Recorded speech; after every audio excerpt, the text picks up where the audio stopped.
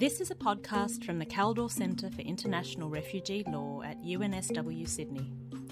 For more information, go to www.kaldorcentre.unsw.edu.au. Good morning, everybody, and welcome to this final session of the 2020 Kaldor Centre Annual Conference. My name is Jane McAdam, and I'm the Director of the Kaldor Centre. At the outset, I would like to acknowledge the traditional owners of the lands on which we meet and pay my respects to their elders past, present, and emerging. This session, the closing session of the conference, brings together two outstanding women, Tendai Achume and Nyadol Nguyen, to discuss how racism and displacement intersect and whether the international refugee protection regime is part of the problem or part of the solution. Tendai is Professor of Law at the University of California and a Research Associate of the African Centre for Migration and Security at Wits University in South Africa. She is also the UN Special Rapporteur on contemporary forms of racism, racial discrimination, xenophobia, and related intolerance. And she's the first woman to serve in this role since it was created in 1994. Tendai was awarded the UCLA Distinguished Teaching Award, which is the highest university-wide honour for excellence in teaching. And when it comes to her scholarship, her work is renowned for its incisive analysis of race, xenophobia, and the ethical implications of colonialism for contemporary international migration. Her work challenges us to recognise the race problem of international refugee law scholarship. So welcome, Tendai. Nyadol Nguyen is a community advocate, writer, lawyer, and an accomplished public speaker. She was born in a refugee camp in Ethiopia. She was raised in Kakuma refugee camp in Kenya, and then she moved to Australia in 2005 as a refugee. She obtained her BA from Victoria University and her JD from Melbourne Law School, and she now works as a commercial litigator with Arnold Bloch Leibler in Melbourne. In 2019, Nyadol won the Diversity and Inclusion category in Australia's 100 Women of Influence Awards. In 2018, she won the Australian Human Rights Commission's Racism It Stops With Me award for her advocacy on behalf of the Australian African and Melbourne's South Sudanese communities. And in 2016, she was the recipient of the Future Justice Prize. So welcome, Nyadol. This session is going to run as a conversation between our two speakers. You can still submit your questions via the Q&A tab on Zoom, and you can vote on questions that you like if you'd really like them to be answered. We'll try to get through as many of those questions as we can. The speakers may choose to take them as they go or turn to them towards the end. So I'd now like to welcome both our speakers, Tendai and Nyadol, to commence their conversation. Thank you very much, Jane, for that introduction. It's a huge pleasure to be, well, I was going to say on the same table, but clearly on the same Zoom with Tendai, and to really get to also learn myself from having this conversation with you. We're going to be exploring a number of themes, and I wanted to start with the first one, which is the phenomenon and experience of racism and its impact on refugees. And as part of that, what wanted to cover is, just a general question about racism and xenophobia and whether it's on the rise, whether you're seeing any new manifestations new or old manifestations of this kind of attitudes against refugee and asylum seekers, and how do you think racism and xenophobia impacts refugees or and other forced immigrants? To bring that all together, I think I'll just frame it into the first question. Based on your experience as the UN Special Rapporteur, can you reflect on any trends or development in relation to any of these questions, any of the previous three questions? Absolutely. Thank you so much, Nyadol. I can't tell you how excited I am to be in this conversation with you as well. And Jane, thanks for that really generous introduction. And thanks also to all of the participants who have joined us. I recognize a number of the names, and it's an honor to be in conversation with you all. So what I thought I might do is before diving into some of the trends that I think are useful to pay attention to, and before diving into how in my work as special rapporteur, and then also in my academic work, I think about the relationship between race and refugees, I think it's helpful to just start with some definitional terminology that can help when we're having conversations about race and xenophobia and things like this. So I think that it's important for refugee advocates, for refugee scholars, and for people, human rights advocates generally working in this area, to really confront race as a social construct, of course, but one that definitely has very real impacts in structuring the way that people experience access to human rights and experience their day-to-day experiences. And so we might think about race as a social construct that imbues physical features with social and legal and economic meaning, operating at the level of kind of how individual bodies are treated because of their appearance and their interactions with police, with immigration enforcement, with healthcare officials, but also thinking about race at a structural level and thinking about how in many societies right now, race actually is a structure that determines who has access to what. And in the context of the COVID pandemic, for example, you're seeing that its impact on different groups is definitely racialized in ways that speaks to the continuing salience of race as a kind of axis of subordination. And I also want to highlight that, you know, in our conversation, even though we're going to be talking very much about contemporary structures, it's important to understand the origins of race as a category in the ways that we will be talking about it, and to connect it to sort of colonial empire, whether we're talking about settler colonial empires, you might talk about in the context of Australia, but other forms of colonial empire as well, where race emerges as a technology for, as I mentioned, just essentially allocating rights among different groups. If we think about race in all of those ways, and if we think about racism as related to race, I think we have to confront the fact that racism fundamentally shapes the experience of refugees. It drives their flight, it shapes the nature of their flight, and it also shapes their reception wherever they go, right? And of course, race is not operating on its own. Race interacts with religion, it interacts with gender, it interacts with sexual orientation. And so it's also important, I think, to have an intersectional eye on the way that racial discrimination and other forms of exclusion are operating where refugees are concerned. And so if you think about racism in relation to xenophobia or xenophobic discrimination, which is a distinction that I think is a useful one to make, and my title as Special Rapporteur has racism, racial discrimination, xenophobia, and related intolerance. I think for refugees, this difference is a really important one to highlight. You know, refugees experience harm on account of racism, but also on account of xenophobia or xenophobic discrimination, which is about their construction as kind of foreigners who are undeserving of the benefits of national membership in the different places that they are. And again, foreigners can be about race, it can be about religion, it can be about gender, but it is this intersectional category. So in terms, with that long background, that long-winded background, to get to the questions that you were asking me about the way that race affects refugees. So you might think about the very definition of a refugee and who it grants protection to and who it excludes from protection. And I think even at that level, the scholars who've written about that cut itself as one that is a racializing cut, right? And you see this in different contexts. In the US context, for example, there's been definitions of who is included and excluded that results in particular national origin groups or particular ethnic groups being denied protection because of kind of racialized ways of interpreting what refugee law looks like. You can think about the way that asylum policy enacts forms of racialized exclusion. And if we're talking about Australia and we're talking about its border externalization processes and the various mechanisms that it's implemented to make it difficult for people to seek asylum, when we see the groups that are most impacted, those groups are racialized groups, and they're groups that are being kind of excluded on a disparately racial basis in a way that makes me wonder that if we went to Nauru or we went to one of the other islands, would we see a white person in detention there, even though it's clear that you have people who travel and unauthorized across different racial groups.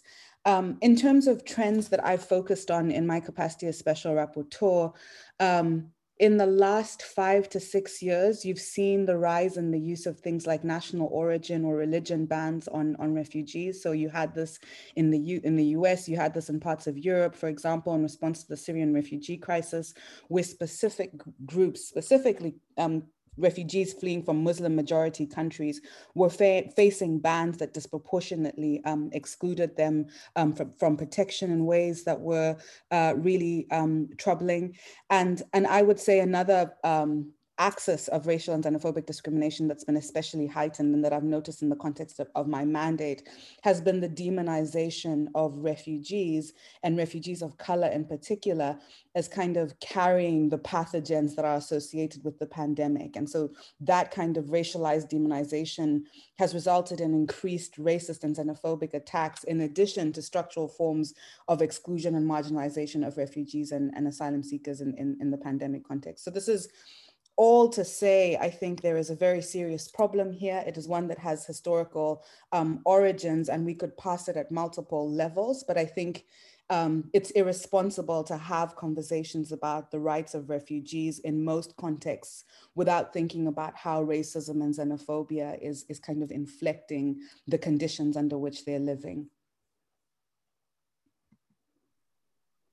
I was just sitting, I think, feeling like I was in a lecture and I wanted it to continue. I hope everyone else is enjoying this session. But it made me think about something when you were talking about the impact of COVID-19 and the kind of coverage of refugees as either spreading the disease or even in some instances, at least in Australia, the debate was almost as if we were impacting the government policy or government reaction to limit or to deal with the disease. The conversations, especially talking about refugees, tend to construct this conversation around people who are out of the country seeking to get into the country. But what I find fascinating, even with the conversation about race and COVID-19, is how even people who are already settled in those countries, who came as refugees or who look like refugees or immigrants, don't escape that. And how that then feeds almost a double narrative of, well, look, we've already created a problem by bringing them here.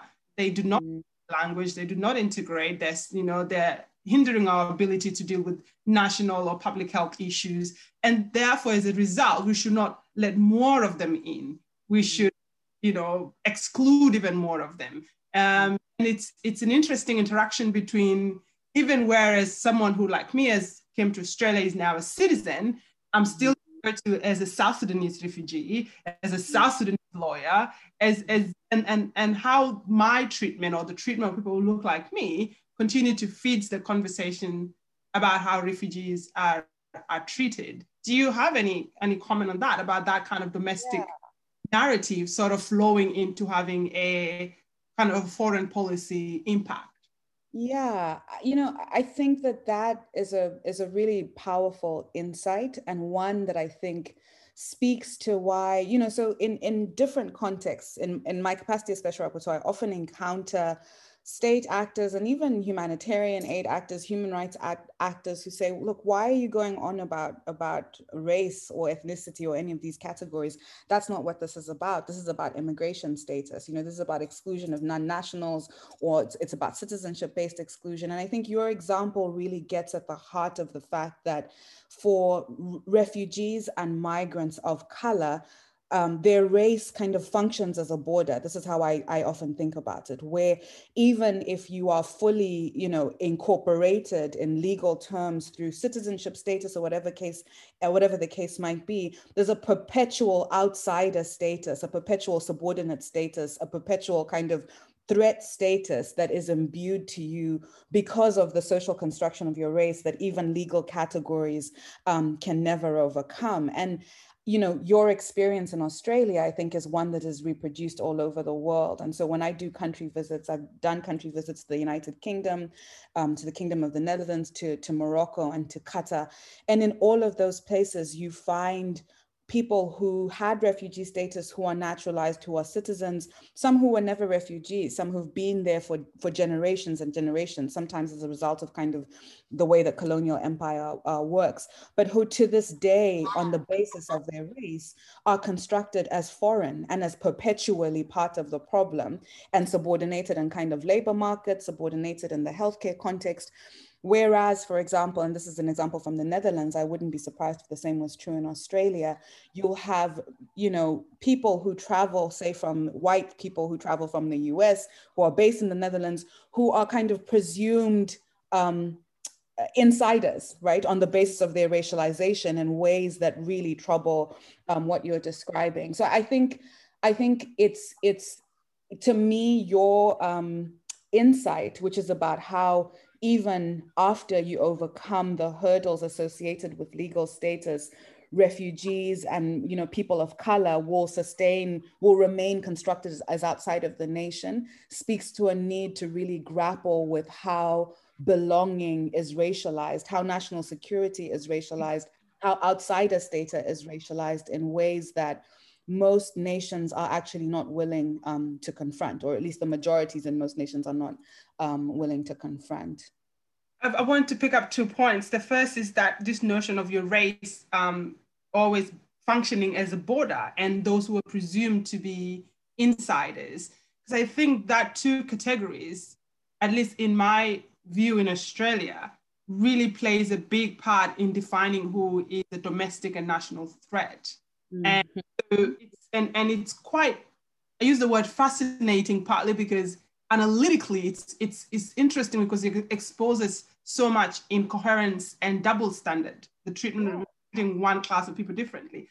But of course the results are horrific. So you would find even you know, migrants who appear to be white or who are white, sort of because of their presumed insiders, being insiders, taking on that role and clearly saying that other immigrants, you know, who are brown or black or, you know, indigenous, are then constructed as the foreigners, the constant foreigners. And it's a lot of the conversation about whether we should settle refugee, whether we should have a more generous refugee policy over the last years has shifted, in my view, to more conversations about immigration and really a threat either to the internal coherency of the country, they change the way we live, they change our attitude, or then the other conversation is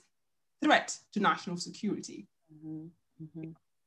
The terrorists, they are gangs, they believe religious, they do not believe in our legal systems. So it's moved away from, I think, conversations about necessarily being directly racist, you know, so the black, the monkey, the that, to this new form of almost what seem intellectual, you know, debates about national cohesion and national security. So this changing of language that have exactly the same consequence in very different terms. And I think that makes it really hard for people to advocate against or even point out that racism plays a function in how these debates are framed, because they're not framed with race as visibly a central part of it. Does that make sense? No. Yeah, no, I think it absolutely does. And I think your comments really, it's like they really challenge us to think about the level at which racialized encoding takes place, right? And we're definitely living in a time when, you know, the rise of ethno-nationalist populism in different parts of the world, Australia included, mean that people are free to express explicitly racist sentiments in ways that I think were untrue, say, a decade ago.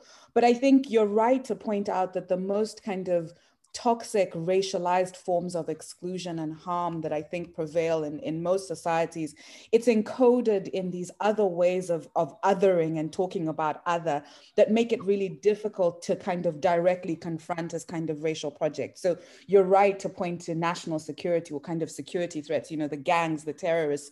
And what's fascinating is that all of these terms are racialized. When you say terrorist, when you say gang, in so many parts of the world, the image that is conjured up in most people's minds is of people of color and people of color who then have the outsider label of kind of refugee or migrant attached to them. And it's not an accident, right? So the racialization of national security, which I think is peddled by media sources, by political actors, really bakes kind of racialization into the kind of the baseline levels of analysis, so that then it's not necessary to even say what we don't want here is people of color. You can just say what we don't want is gangs and what we don't want is terrorists. And yeah.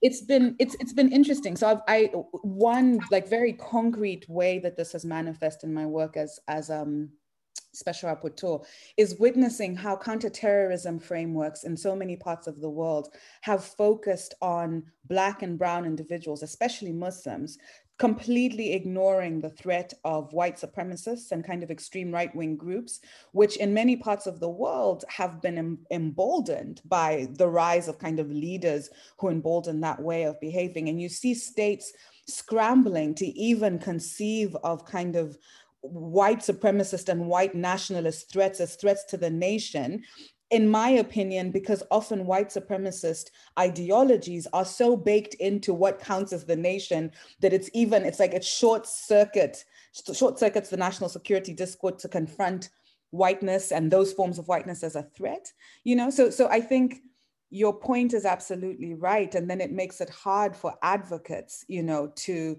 speak out against those forms of racialization, because it's like, well, what are you talking about? Don't you care about the security of the country? I don't know if your experiences resonate with this, Nyadol, but in many places I find people who will say that then actually raising questions around racialization are met with kind of a defensiveness or a kind of, why are you bringing in race when it's not about race, it's about security, or kind of, why are you so defensive about these issues, in ways that, again, I think diffuse the capacity to really get at them. Well, one way I experienced that directly was some years back, there was the founder of a far-right group that had been identified as a hate group.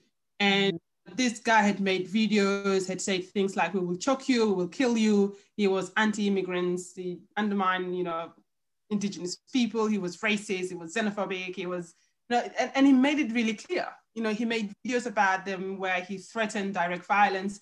And in addition to just sort of forming this group, the group was consistently engaging in violence in places like United States, in places like Portland, where it got to the point where I think they were considering bringing in laws just to deal with the impact of the violence that some of this group have brought.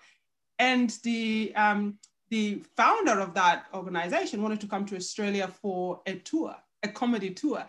And a lot of the debate, even though his rhetoric was out there, his videos were out there, a lot of his rhetoric was defended on the grounds of freedom of speech. This is a matter of freedom of speech. Freedom of speech is a fundamental aspect to Western societies. And therefore, when you said, oh, no, this is not free speech, this is actually inciting violence, and that's where we've legally drawn the line historically, it was an uphill battle, and it requires organizing almost 80,000 people signing a petition, getting them organized, getting a number of them organized to call the minister's office so that he can be prevented from coming to Australia, because under Australian immigration law, you have to pass a character test to be allowed to come to Australia. Clearly by his conduct, this guy had failed the character test, but in my view, you know, his skin color didn't function as a boundary to stop him. I was, you know, I think even people listening here, there is no way that a Muslim brown person could say, I am going to choke someone, you should shoot someone, you should kill them. And there is no way they would have had a chance of coming to Australia. They would have been completely burned and stopped. However, it took so much campaigning to this man from coming. And I think partly because of what you said, I think his ideas were somehow baked into the system. They were much more receptive to the system and look like one of them. And so Australia recently started monitoring far-right groups' violence. And from the moment they started organizing, now it occupies 40% of the intelligence work, 40%. Before they didn't. But the thing that I found interesting was that minority groups knew that they were not safe, because you saw it online, you saw it in the commentary about culling them and killing them. And so it was a surprise that, you know, that these groups existed, but it took intelligence community such a long time to arrive where, you know, people of color had known, but had no voice and express. And indeed, when they expressed it, they were seen as if they just did not understand how this country worked. You just don't understand free speech. You know, it's just you getting offended. So it was quite telling, but it was also telling because of what that man knew, because he said, our job is to sort of do these things and for the authority to turn a blind eye. Even him understood the functions of the system to allow those gaps and opportunities that will not be afforded to someone else. So it really showed to me either a willing blindness and almost a tactical approval, or at least what is read by this far-right group as tactical cultural approval for some of the things they do, knowing very well others will not get away with it. But I wanted to ask another question, which I think sort of touch on this issue, and it's about international law and racism. You've international legal scholarship on refugee as a race problem. I'm assuming part of it is because they don't think that such a race problem exists. But can you explain what you mean by this? Yeah, so so you're right. I have said that I think that international legal scholarship has a race problem, and I wish I could say that I'm the only one who said this. There's been a few other people who've observed this point, and I'll say something about that. But I do, your comments just now made me want to mark something else in the conversation, which is, where do we go? What are the epistemic sources that we trust to tell us what national problems are and look like, and what solutions to them should be? And I think in many parts of the global north, racial and ethnic minority groups, refugees included, are not considered reliable epistemic sources about problems and their solutions, right? So you're describing how, it's true, many governments are playing catch up now and saying, oh, I guess white supremacy is a threat. There are many communities who have been saying this for a very long time, but who are not considered, reliable or valid or valuable knowledge producers. And I think here there's also a challenge even to mainstream and even liberal rights, groups that are trying to advocate on behalf of refugees, migrants, people of color, to say, who are you relying on to produce knowledge about the nature of the problem and the nature of the solution? And part of what it means to undo structures of racial injustice is also to shift how you understand the nature of the problem and who you look to tell you what the problem is. And I thought your comments very powerfully illustrate that. But to come back to the specific question that you asked me about the race problem in international law. So I studied, and I went to law school, studied international human rights law at what is considered, a very fancy school and all of this. My legal education, my international legal education, very rarely confronted or even named racial injustice as a problem that international law had many things to say about or was implicated in producing. I teach international human rights law right now, and I use a text. I did like a survey of textbooks, and even in looking at international human rights textbooks, the number of them that are actually devoted to thinking about racial equality and non-discrimination and the international regimes that apply to that, the coverage is really, really limited, right? So in education and both in scholarship, there isn't as much attention to racial discrimination or racial injustice. And where international legal scholars, and here I'm speaking broadly, whether they're scholars of refugee law, whether they're scholars of human rights, typically when international law is invoked, it's as a possible solution when you have explicit forms of discrimination and exclusion. It's hardly ever included in the analysis of you know, exacerbating forms of injustice and inequality on the basis of race. And oftentimes its capacity to undo kind of structural forms of injustice are also neglected. And, you know, there are scholars, refugee law scholars who have come before me who've written about this. B.S. Chimney has written, I think, very eloquently about, you know, the failure of international refugee scholarship to really grapple with the racialized forms of exclusion that are rooted in the refugee regime. I think this is changing, you know, and I think there's scholars, and many scholars actually coming out of Australia, I think, who are trying to shine the light on racialized forms of exclusion in which international law is complicit. But to say that international legal scholarship and international law in general has a race problem is to say that it is kind of characterized by what Deborah Thompson has called a racial aphasia, you know, an inability and unwillingness to confront the ways in which race structures international law and also has structured the way that international legal scholars kind of speak about this. And I think some of this has to do with the controversial meaning of race. I think some of it has to do with who's producing international legal scholarship and how racial and ethnic minorities often don't dominate those spaces. And so issues to do with racial and ethnic inequality can also be kind of excluded from those spaces. But, you know, to the extent that our audience includes scholars of international law, international human rights law, international refugee law, or practitioners, or even students, I would be curious if we did a survey, how many of them would say that their education or their practice has really centered anti-racism or anti-racial and xenophobic discrimination norms as kind of central to helping them understand the work that they're doing. I would say that the poll would result in kind of a really low number, which I think is an indictment of our field in a way.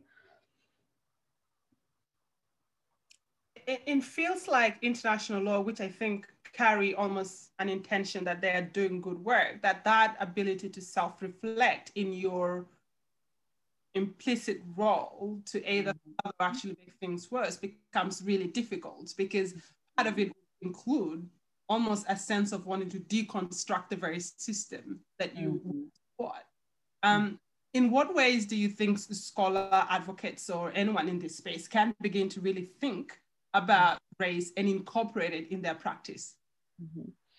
Yeah, I mean, I think you're right to you know, touch on the themes that you're touching upon. Like, I think because most people who are engaged in kind of advocacy on behalf of refugees or other groups understand themselves to be well-intentioned actors who are confronting external, you know, regimes of oppression, there can be a reluctance to turn the lens inward to see the ways in which even the movements or the formations that are supposed to be advocating for human rights and justice may themselves internalize some of the systemic forms of racial discrimination and exclusion that operate. And I think conversations like the ones that we're having, I mean, the fact that there is this, you know, that the Caldor Center is having this phenomenal symposium and the final conversation is devoted to issues like this, I think speaks to the kind of visibility and the kind of need for conversations like the ones we're having to be able to change those issues. But I think it just requires taking up the charge. It requires looking at our syllabi for those of us who are law professors and saying, what would it mean to have a syllabus that actually took racial justice and racial equality seriously? I mean, we've spoken about this in a prior conversation, but I think it would be helpful to hear from you what some of the challenges you see in your, you know, work that you do. I know that you're in private practice, you're not necessarily focusing on issues to do with, you know, racial discrimination in your private practice, but I mean, in your career as an attorney, how easy or difficult has it been to talk about issues to do with racial discrimination, maybe internally and externally affecting society? Like, I don't know how much of that was a process of your education, as part of your practice, as part of kind of your day-to-day. I'd be curious to hear kind of what your sense of this challenge is in light of your own journey.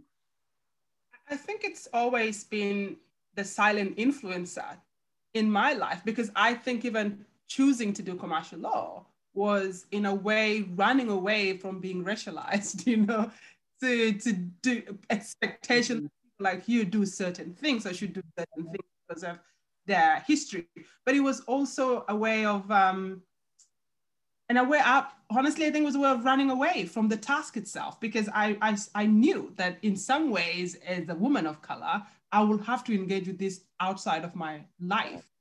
And I would have to, and in a way that became true. So I needed an escape, a place where I could sort of just engage intellectually, professionally with something that didn't require the additional task of having to deal with all the other parts of myself equally as in my job as well. I just thought that would be just emotionally exhausting to do so, like to be working in that space and then to be living in it, because interesting in the way I think it talks and deals with racism. Like, I think there's a lot of racism, but there's very limited conversations about it. You speak up about racism, you tend to be accused of being the racist, of mentality, of in fact being ungrateful, because, you know, we took you from your refugee country to and then here you are complaining about racism and discrimination. So in a way, it's always influenced sort of the moves that I've made, either to refuse to engage with the conversation by doing something else, but I've attempted to sort of run away from it. I've spent almost the last 4 years advocating in this space. It consumes a lot of my time voluntarily, because we had an election in the state I live in that was run on African gangs, and there was political vilification of Black and brown kids, vilification of Black and brown kids. It was so intense, it felt as if you were under a siege. You couldn't go to the shopping center without, you know, a front page of African gangs did this. And so everybody in the community felt like a gang member. And it did have that impact. You know, there was incidents where 2 boys were kicked out of a library because their presence, they had not done anything wrong, but their presence was somehow terrorizing everybody else. They had to be moved. Like, these were just 2 boys, you know. We've had African kids kicked out of shop because people say, we thought you would steal. So it felt like a very weird stuff. And so out of the need to just push back, I began to speak in the media and all these things. And some of the hardest things I've found is that the language of racism, the way we think about racism, is so stuck in some people's mind. You know, they think that racism is someone turning up at your door, burning a flag, the Ku Klux Klan, you know, a kind of mantra, where in other ways that racism continue to present in your life and the way it continue to limit you and diminish you, actually, it's not seriously enough. And people don't have the personal experience to understand the burden that comes with being a racialized body in a predominantly white society. And so it's, you know, it's inescapable, I think, if you're a Black and brown person, and it of a level of engagement in addition to just living and being, or this form of detachment, really, where you just think, I'm just not going to deal with it. I'm going to pretend it's not in my face, you know. And it's what would be interesting to see is whether the current movements such as the Black Lives movements will have any greater impact in the way we talk about race, you know, in political spaces, in media spaces, and in our schools or in our universities. I didn't come across, when I studied law, there was no subject on racial equality, you know. There was really none that touch on it. Not even in my undergraduate study in BA, there is a shyness to deal with race, and there is quite a push now, I think, especially as it seems some countries in the West are moving to the right. There's actually a push against it. So what you were seeing in the United States, where Donald Trump was, I think he abolished the anti-racism trainings and things like that. There's a push in Australia here, and some of it has been presented more or almost a fight for Western civilization, you know. And the idea that, you know, Oriental studies and Black studies and Indigenous studies are taking far more space than they deserve, and that our focus as a community should be around how do we structure everybody around this concept of Western civilization, you know, that they should buy into this principle, which is both interesting and incoherent in a country like Australia, where it keeps projecting an image of being a multicultural society. Mm-hmm. Really, when you look, whether it's in our politics, in our media, in our leadership spaces, it's predominantly a very white country and remains so. So that's been my personal experience. We've got a few more minutes before it's asking questions. But I wanted to ask you my final question, which is about the future, and touching a little bit on even what you think things like the Black Lives movement have done, and whether they've improved stuff, and or even the pandemic itself, which we would be all aware has really impacted movement, and including refugees and immigrants. In your role as the special rapporteur, have you encountered any kind of positive practices, either in the instance of settling refugees during this global pandemic, or just new and emerging kind of thinkings of trends or views that have been influenced by things like the Black Lives movements? Mm-hmm. Yeah, so, there's a number of things that one could say about the racial justice uprisings that took place, over, for us was the summer, but I think it was winter where you guys are, but June, July, August. And I think, to my mind, one of the most remarkable things was witnessing what I think on many accounts is the most, basically the biggest transnational racial justice uprising that we have witnessed in our lifetime, right? So speaking to people who were active in the anti-apartheid struggle, or who were active in the civil rights struggle, or even active in like anti-colonial struggles as well, my conversations with people who have that kind of lived personal experience suggested that what we saw in the Black Lives Matter protests across the world was something bigger, right? In terms of just the numbers of people that were out on the streets protesting, and also the kind of multiracial, multi-ethnic coalitions that were making issues of racial justice a central cause. So that was really, I think, a moment of great hope and excitement, and kind of, it was very invigorating for me to see.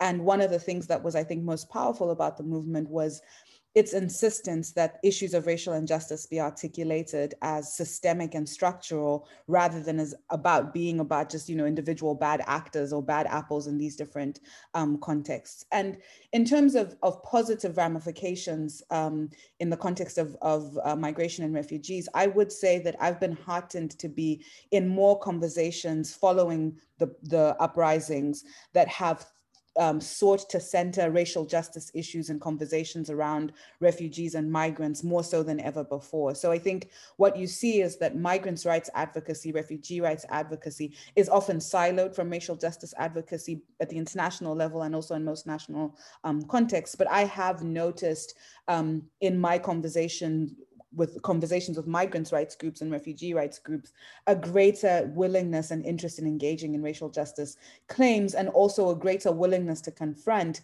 that within migrants' rights and even refugee rights contexts, issues to do with racial discrimination and racial and ethnic minorities within those groups are often marginalized. So thinking about how you reform solidarity movements or human rights movements advocating on behalf of groups in ways that kind of tackle systemic racism as well. And then at the level of states, there have been a few states that I think that have responded really positively. So Portugal, for example, gave all people who were in a kind of limbo, in a migration limbo status, they gave them status once the pandemic onset happened, and kind of gave them rights that would allow them to be able to cope with the onset of the pandemic in ways that I think were different from the xenophobic responses that many nations had. There were some countries in West Africa that, while they were shutting down their borders to regular mobility, were making exceptions for refugees, essentially, who were fleeing conflict. So I think you do have some examples of states that have really attempted to be and I don't know if it's tied to the Black Lives Matter protest. I don't know that there's that direct relationship, but I'm giving you these examples as examples of good outcomes. But I will say that side by side with my optimism and kind of hope that I feel has been inspired by the movement energy around racial justice, is a very deep worry that the window is open, but is very steadily closing, and that you know, in the different parts of the world where there was a willingness to embrace even the statement Black Lives Matter. I mean, the number of contexts I've been in, you know, high-level UN meetings, parliamentary conversations in different spaces where you never thought the words Black Lives Matter would ever be said, right? The number of spaces where those words have been said has been astounding, but already you start to see how any sorts of commitments that may have been associated with that are beginning to be whittled away and narrowed. And I think we're going to go back to a world in not too long where it's as difficult to push for racial injustice as it had been before the uprisings took place.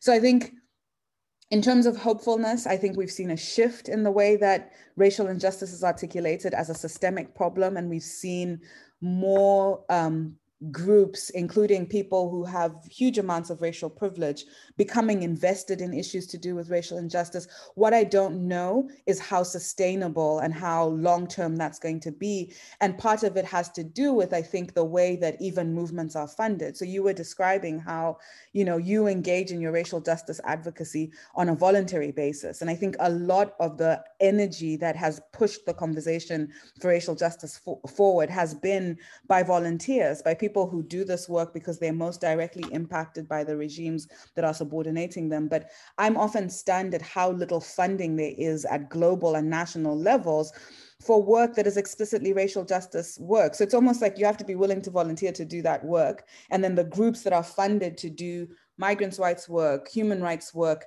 very few of them have resources devoted to fighting kind of racial justice work. So to me, one thing that would make a difference is changing funding models and changing structures that fund advocacy work to ensure that they are sustaining some of the amazing gains that we have seen made, so that it's not constantly falling on the most impacted communities to do this work on top of just living the racism or the xenophobia that they're going to be living. So some days I'm really optimistic, and other days I'm really kind of not that optimistic.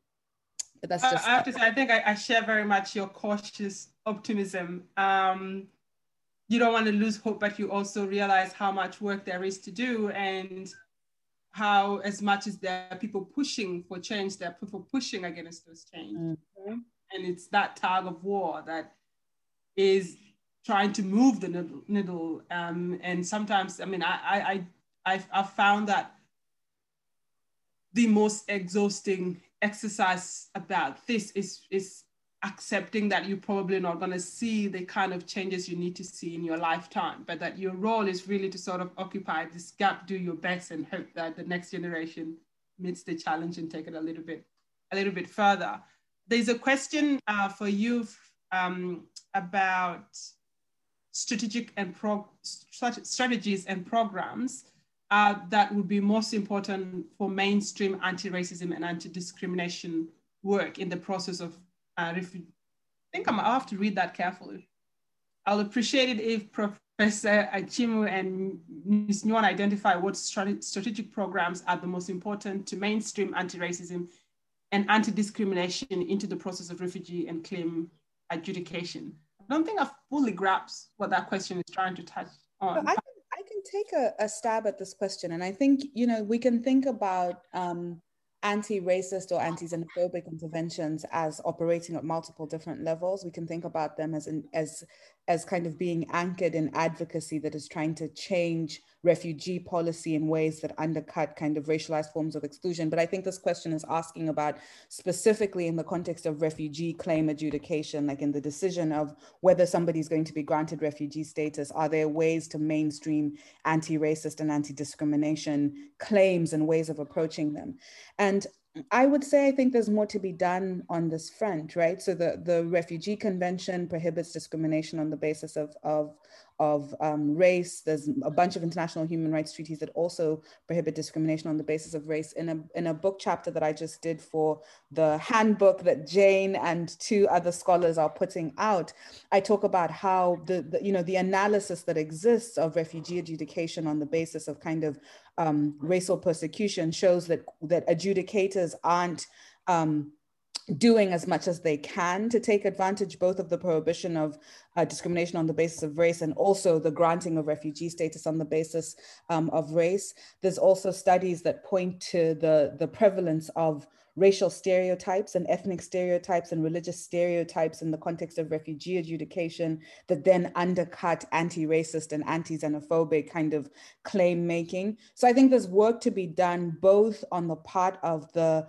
lawyers or the representatives of refugees who are representing them in adjudicative context. But I think there's also work to be done on the part of the status determinators, the status determination actors, to ensure that on both sides there is an awareness of the way that racial stereotypes function and the way that racialized kind of conceptions about who can be a refugee and who can't be a refugee can really function as a mechanism of undercutting inclusion and exclusion. I'll give you the example of, again, a country visit that I did to the Netherlands, where I met with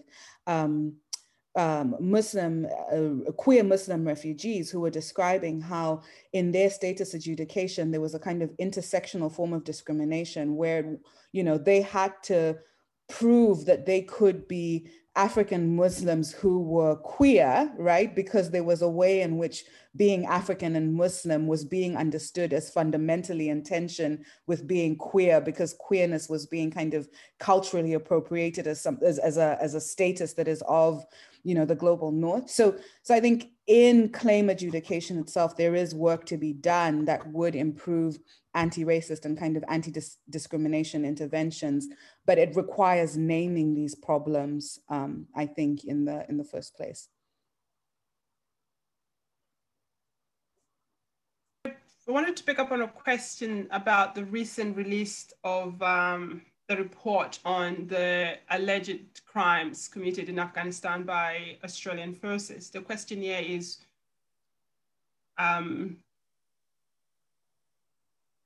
whether there is a common, whether racism and xenophobia plays a common theme in these abuses. And I think the obvious answer is yes, because in my view, what racism does fundamentally is to dehumanize an individual and therefore to open them up to all forms of abuses. Because when you've seen someone as less than, they don't have rights, they don't have privileges, they're not like you, they are just almost in a sad way, a means to an end, toys at the very end to play with and to misuse and abuse.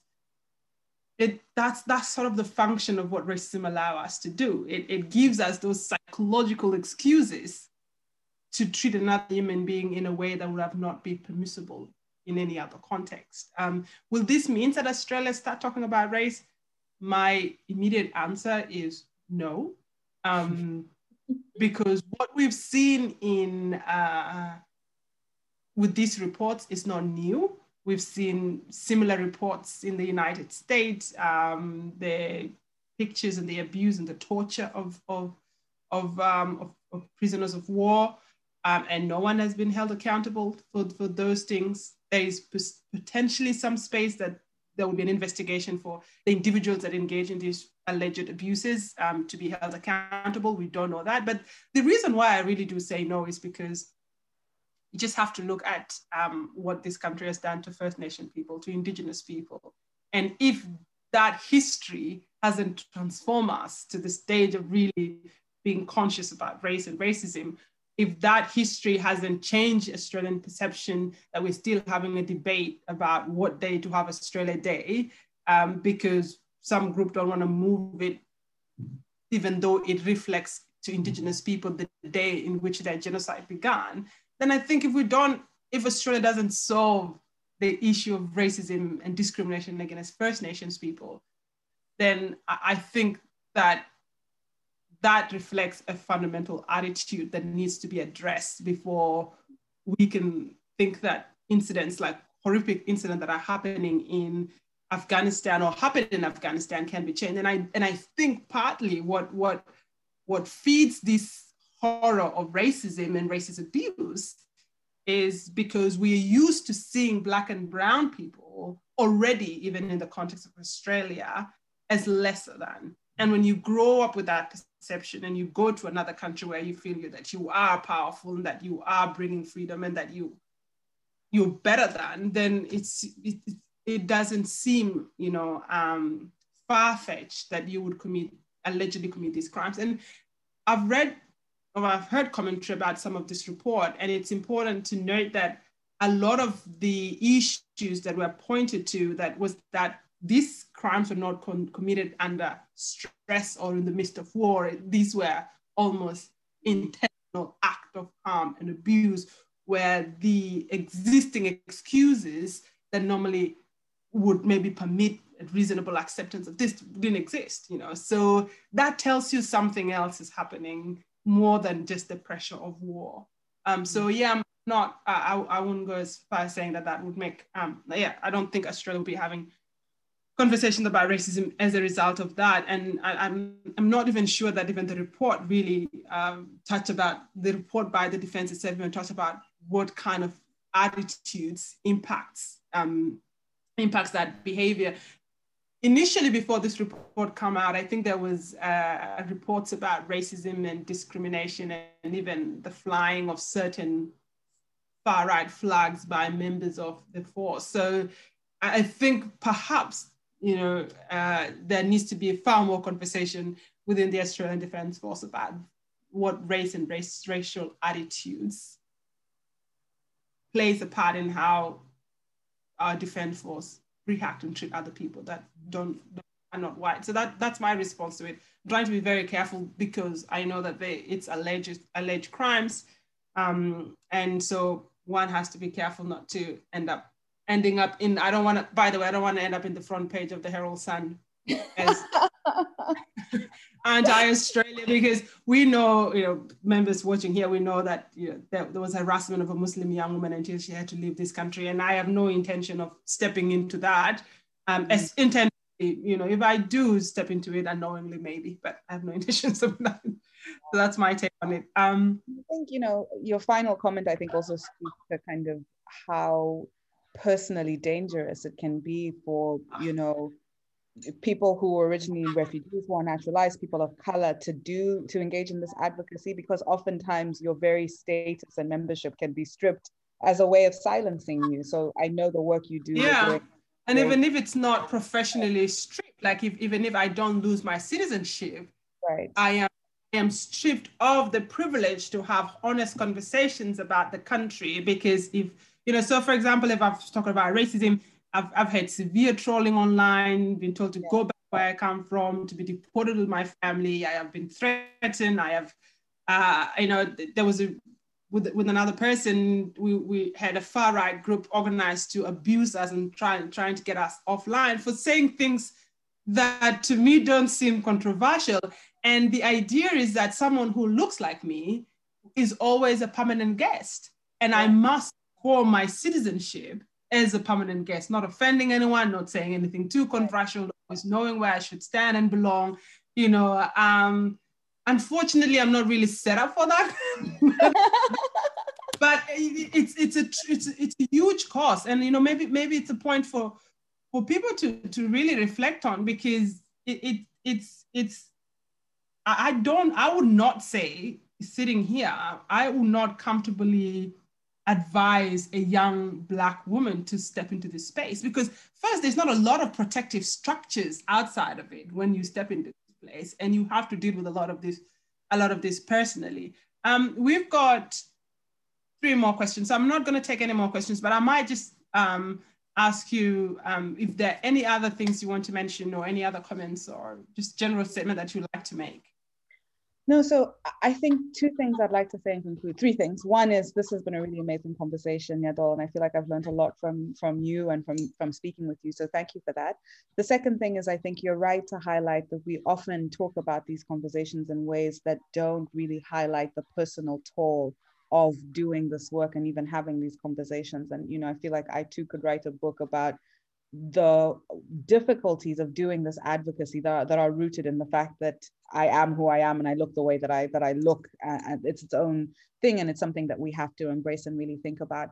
But the final thing I'll say is, there's a number of questions that I think really get to something we haven't discussed fully, but what does it mean to move towards a world in which these injustices are addressed? And I want to say that I think my time as Special Rapporteur has made vivid to me that the work of racial justice is actually about unmaking the worlds that we live in now and remaking them in more just ways, right? So this idea that you can keep the world as it is and get racially just outcomes is completely false. There was a question that was talking about the COVID pandemic and how even liberal responses have been to say that, migrants need more COVID intervention, and that's really the solution to solving the problem, without fully confronting the fact that labor is racialized, and it puts those communities on the front lines of doing the so-called essential work. It's like part of the reason why you have the discourse in that way is because many nations are unwilling to confront who keeps the nation running, right? So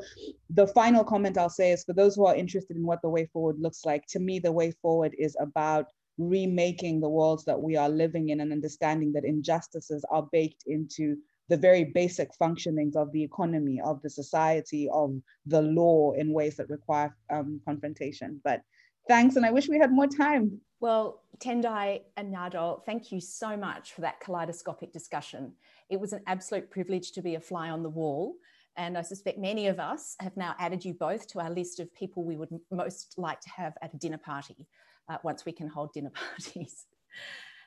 The way in which you were in that conversation able to spotlight systemic biases, many of which even well-meaning people may adopt unconsciously, the way you could pinpoint everyday and personal examples to illuminate and concretize complex philosophical questions really gave me pause for thought.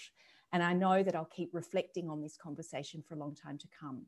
So thank you both very, very much. Well, our ambition for the Kaldor Centre's conference this year was to bring people together across borders for a truly global event, to discuss the key challenges facing the refugee protection regime as we look to shape a post-COVID-19 world. And we're delighted that 600 of you from 50 countries chose to do this with us. Thank you very, very much for your participation and for your engagement through audience questions and in the breakout sessions. I hope that you've enjoyed the conference, and we would welcome your feedback via the survey that we've sent out to you.